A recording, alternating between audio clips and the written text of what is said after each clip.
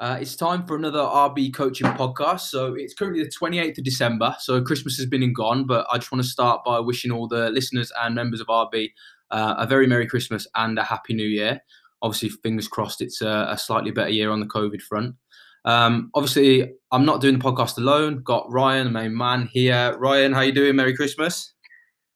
Hi, Kieran. Merry Christmas. Merry Christmas to all our members, non-members, and listeners to the podcast.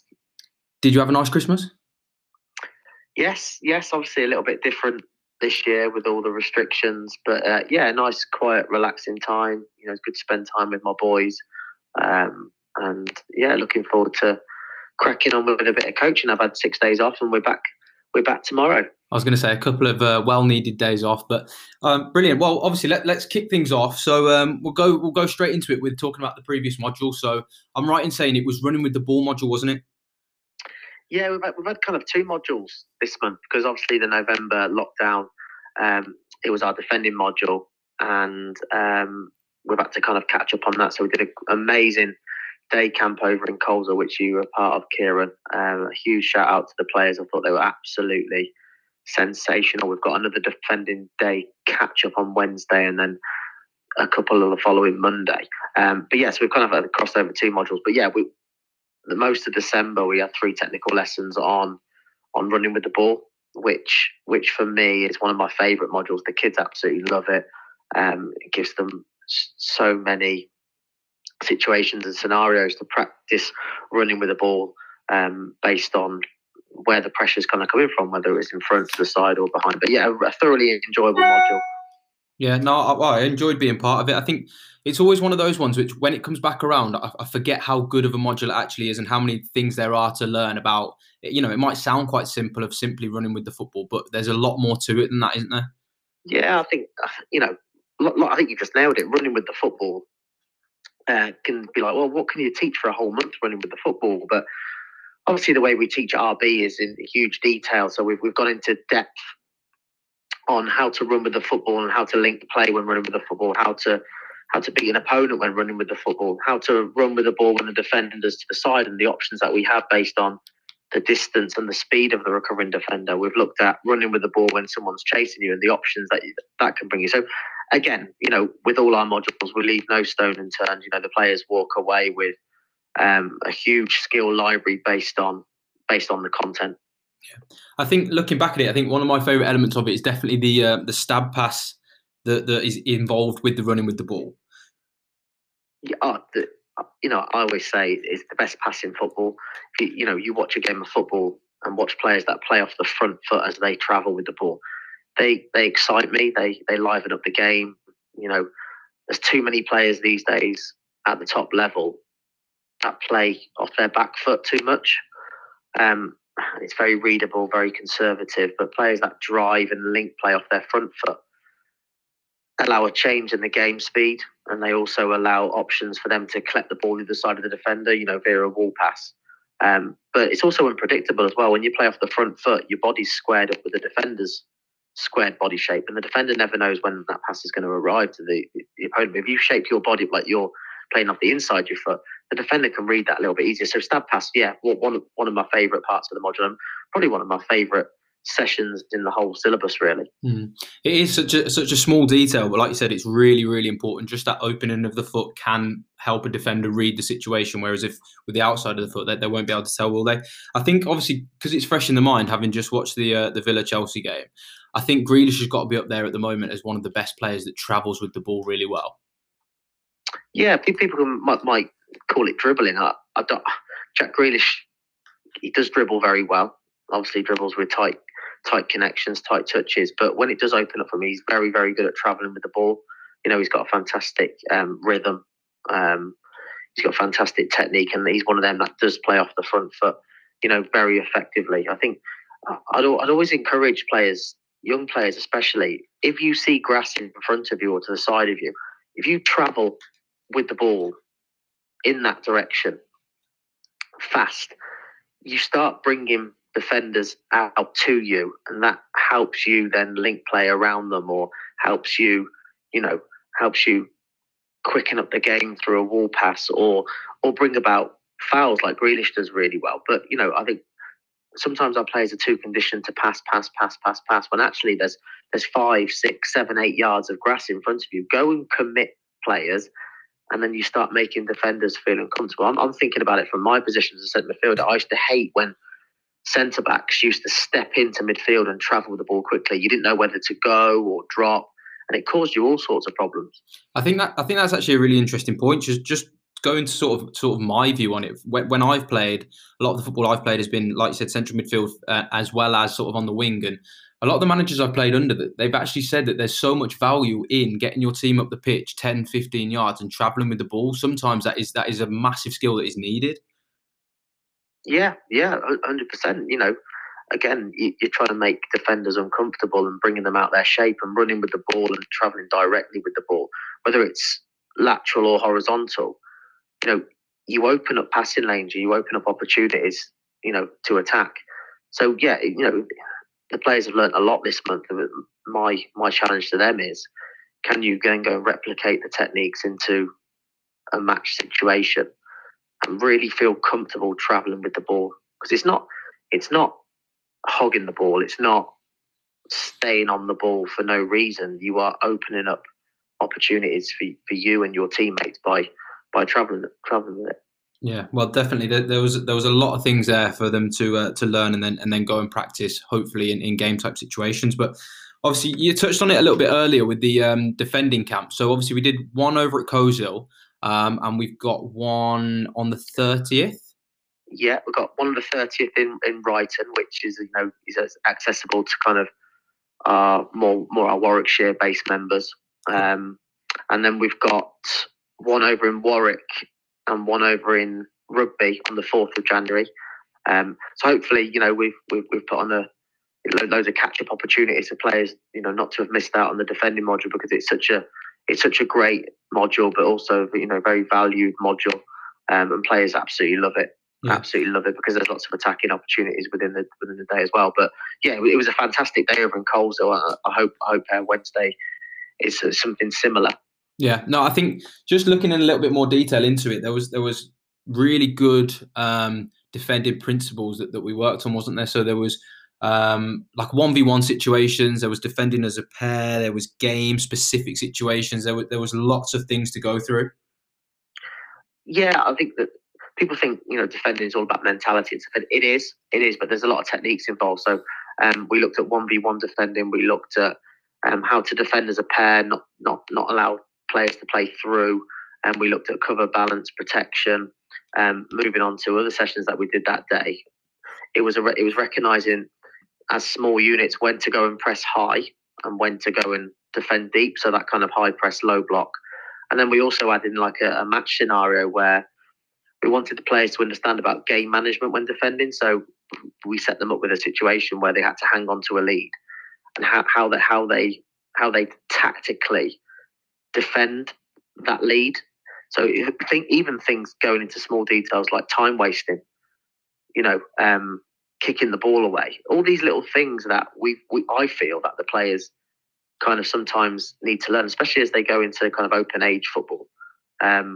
So yeah, we you know, as always, we've covered so many different principles in kind of one day, and the feedback we've had is, you know, it's been absolutely amazing. So yeah, we've got 2 more days of that, and I'm really looking forward to delivering the defending module again. But first, tomorrow we've got our 2v2 internal day, which is one of the best sessions of the year, one of my favourites. Before we go on to the 2v2, I just want to bring up this quote. So I've been finishing the defending blog post for RB. I came across a quote from Maldini that he said, "If I have to make a tackle, then I've already made a mistake." I think that fits in really well to what you've been trying to teach the boys and girls at RB. It's a very powerful quote. I'm not a massive fan of slide tackling.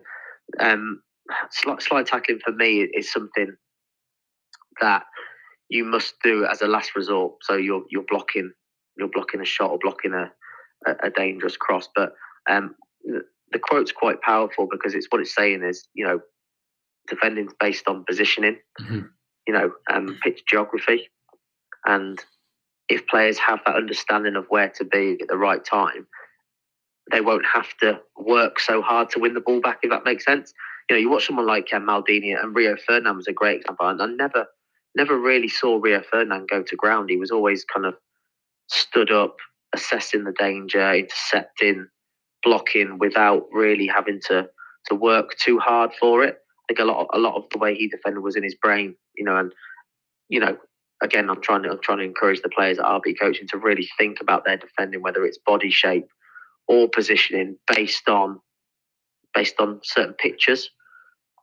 I think that makes sense. It does definitely make sense, because it is a very common misconception. I think that a lot of people will just see defending as slide tackling, getting rid of the ball, all that sort of stuff. But like that quote says, there's so much more to it that can be done before you even have to make a tackle or even go to ground. And all of that has been covered in the defending module so far, which even for me, I'm learning new things. So it's brilliant for the boys and girls to see, the positioning and the body shape and all that sort of stuff. So it is a really good module to be doing. But obviously, you touched on it briefly as well, with the 2v2. So tomorrow we've got 2v2 tournament, haven't we? Yeah, every year in December we kind of fill that gap between Christmas and New Year with loads of 2v2 matches. And so we welcome everyone from all our centres, and they come to one place. It's a bit different this year because sometimes we've done like a bring a friend 2v2, and we've always had a staff versus parents game afterwards. But with the new COVID rules, the venue has said there's no spectators allowed. So even so, we've got potentially 70 players attending tomorrow's session. So they'll be in pairs, and they'll be allocated a pitch, probably about four teams per pitch, and they'll play like a round robin, and there'll be promotion and relegation. So players will eventually find their kind of level within the arena. And yeah, the countless benefits of 2v2, loads of decisions, loads of touches, lots of movement, lots of transitions, lots of scoring opportunities, lots of defend opportunities. It will really, really highlight which players are technically capable and technically outstanding in tight spaces as well. So it's a great tomorrow's going to be a fantastic footballing day. And I remember the last couple of years that we've done it, we've seen some outstanding football and outstanding talent. All the players that we work with are very, very good footballers anyway. But tomorrow I'm really looking forward to seeing the players in more of a matched environment, and seeing not only their technical skills but their mentality and how they maybe attack disappointment. Because with 2v2, as you know, Kieran, there's going to be lots and lots of goals, probably lots of goals conceded. So it's how players react to that. So yeah, tomorrow's a great learning day for the players, but also in a fun, energetic, free environment. And we're going to have the music blasting. It's going to be lots of fun. Yeah, really looking forward to it. No, it sounds good. I don't think I've been to one of the 2v2 events before, but I just think it's another great opportunity for all the players to sort of show what they have learned. Prove sort of how technically good they are, how far they've come and stuff like that. So it'll be excellent from that point of view. But just touching on from like a coach's point of view as well, I bet it excites you being able to have the 2 hours knowing you're going to be able to sort of take a back step from coaching and just be able to watch and see, how far the players have come under your coaching. Yeah, I think so. There is no coaching tomorrow. It's about the players, and it's about the players making their own decisions in the 2v2 environment. But it's always nice to watch progress, and the magic of our program, especially the players that have been with us, I'd say 2-3 seasons. The way they've embedded our philosophy and our techniques, it's really exciting watching players make that kind of RB coaching transition, because on their first season, all the techniques are new to them, and they think, it's very different. They're adapting, they're getting used to our methods, our program, and then it's always on the second year where you think, wow, these players, really listened on their first season, and now they're taking that technique to a brand new level, and they build on that year after year. We've got some players in our program now that are entering their 5th season. And it's no shock that those players are technically outstanding, because they've allowed the program to work its magic, and they've really embedded our special techniques that we teach and our philosophy, and they're confident as well, because yes, we teach in great detail. We're a very, very, we're the premier technical company, but we also allow the players to, play with freedom and give them confidence, because, a player can have all the ability in the world, but if they're not confident, they won't use it. So installing confidence as well as great technique is a fantastic potion.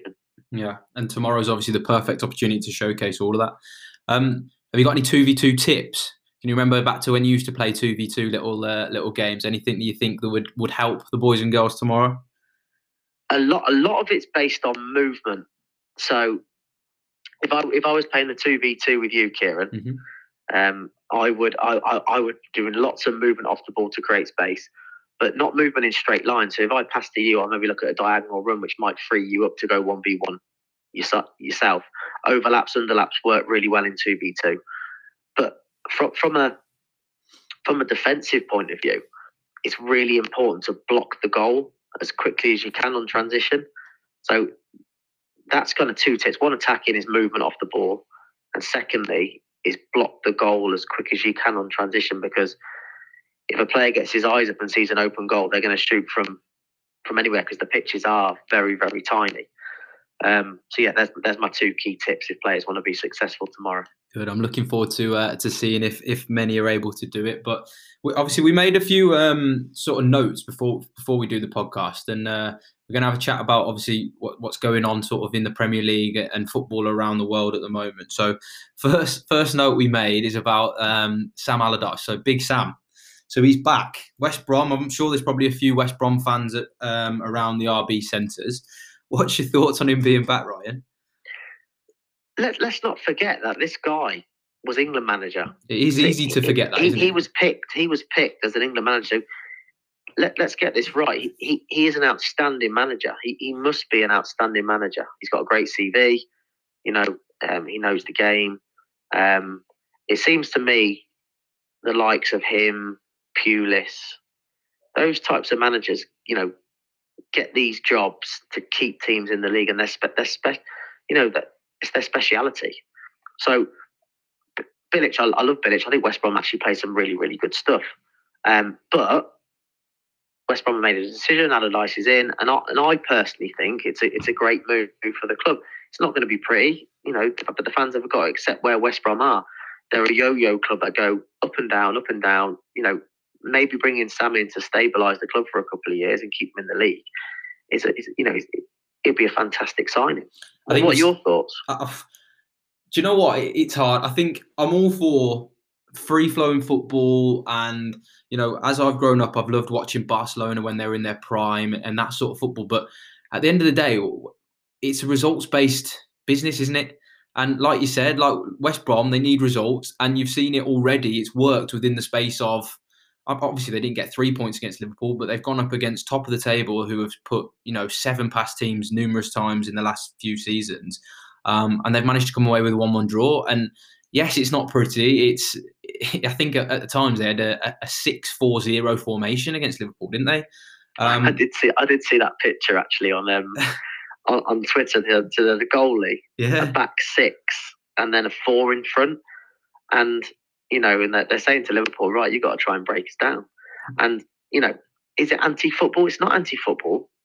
There's loads of different ways to play football. And if West Brom feel that's the best way to stop Liverpool, which it obviously was, then so be it. Yeah, I think that's the biggest thing, isn't it? I think in his mind, he's realised that clearly they're not the same quality players as the Liverpool team. So why try and out-football them? Why not set up a different way? And like I said, it proved to work. Yes, it wasn't pretty, but it did prove to work, and they came away with a point. If West Brom, if Allardyce sets West Brom up to go and play a free-flowing football against Liverpool, that's not sensible, is it? That Liverpool would absolutely tear them apart. So what do the West Brom fans want? Do they want to lose 6-5 or draw 1-1?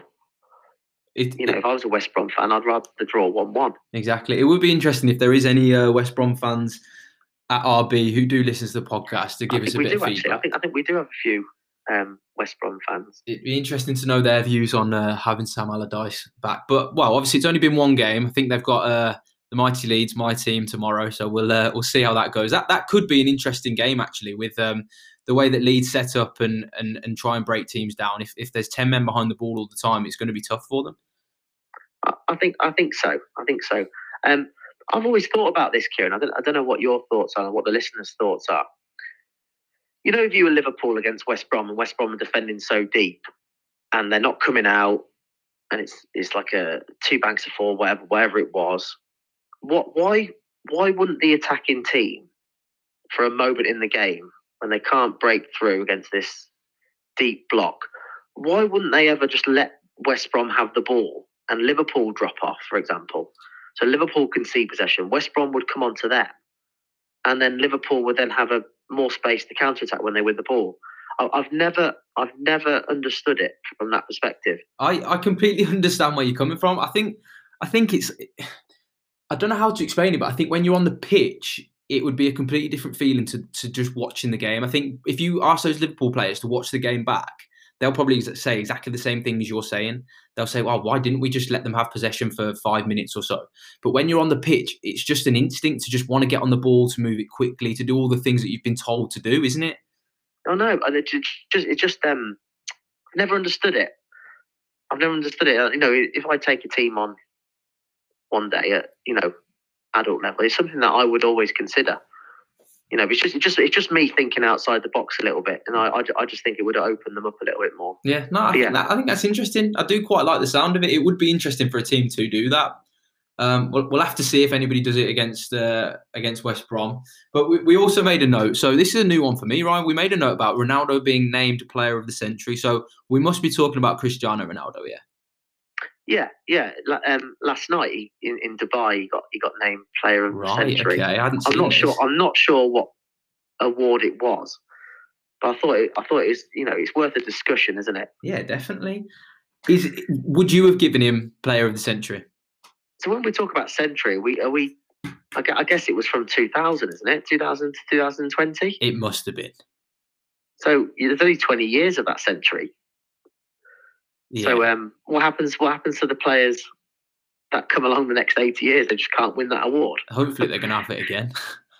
I don't get it. To be honest, it would be a fantastic feat if somebody in the next 80 years is able to replicate what Ronaldo's been able to do.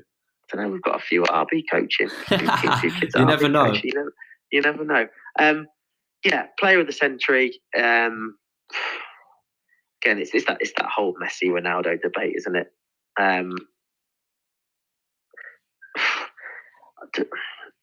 Listen, they're both fantastic footballers. Messi's a better footballer. Ronaldo's a better athlete who's had to work harder for his success. That's all I can say, really.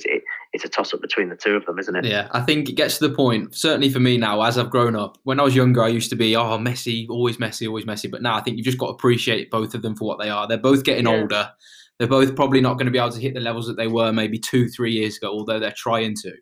But we just got to appreciate them for how good they've actually been. Don't forget, with like an award like this, it's probably a new award. Ronaldo's more marketable to win it. You know, so I think that probably played a little part in it as well. But again, they're both, you know, their numbers still at the age of 30, around 35, 34. You know, just incredible. It looks like Ronaldo isn't going to slow down either. No. Well, I still think he'll go to France. Yeah, PSG. He'll go and score loads of goals there, and then I think he'll end up in MLS potentially, and probably break all the scoring records there and carry on till he's about 50. You never know. We might have Messi and Ronaldo in the same team one day in the MLS. Into Miami with David Beckham. There we go. We've predicted the future, I think.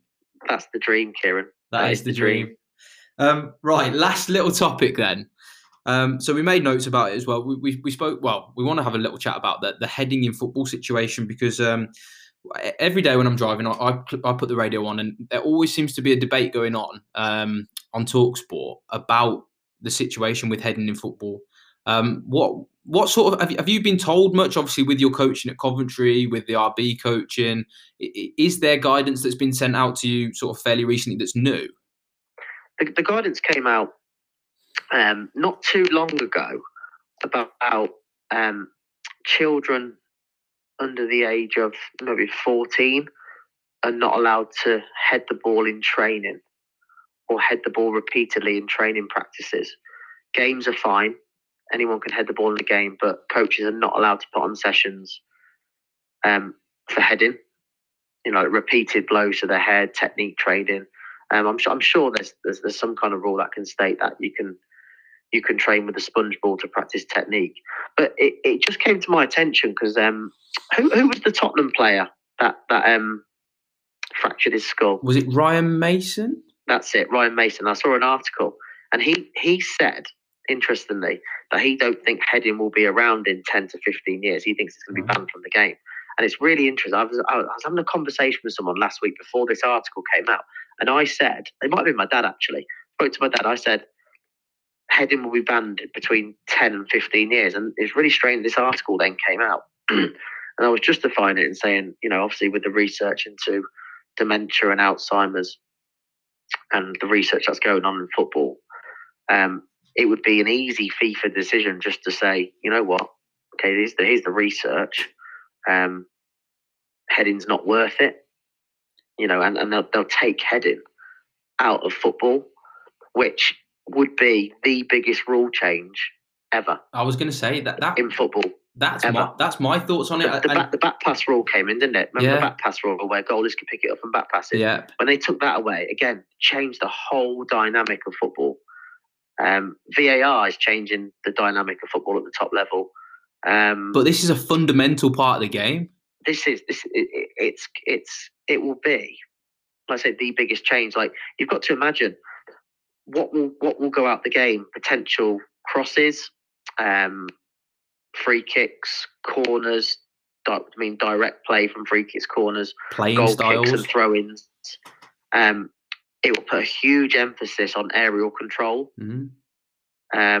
chest control, thigh control, protection when controlling out the air. Will it make players more skillful? 100%. It will increase the number of passes, increase the number of touches. The game will become a bit more like chess. Sean Dyche will be out of a job. The whole Burnley squad will be out of a job, and the West Brom squad. Honestly, it will be the biggest change. There'll be a lot of footballers that won't be footballers because footballers master heading. They're the centre backs, strikers. Imagine someone like Andy Carroll or Peter Crouch surviving in the game without heading. It is a really, really interesting topic to think about. Obviously, like you said, it will happen. Yeah, no, I think it will. Like you said, obviously the safety of the players should come first. So it is the correct thing to be doing a lot more research into it. But it just is. Like we said then, it's a fundamental of the game. So it would be a complete change. Football would almost become a little bit more futsal based, wouldn't it? I was just about to say that. Yeah, it will. It will. Listen, until it comes, but you can't make any predictions or know what it's going to be like. But I don't know whether I'm for or against it yet.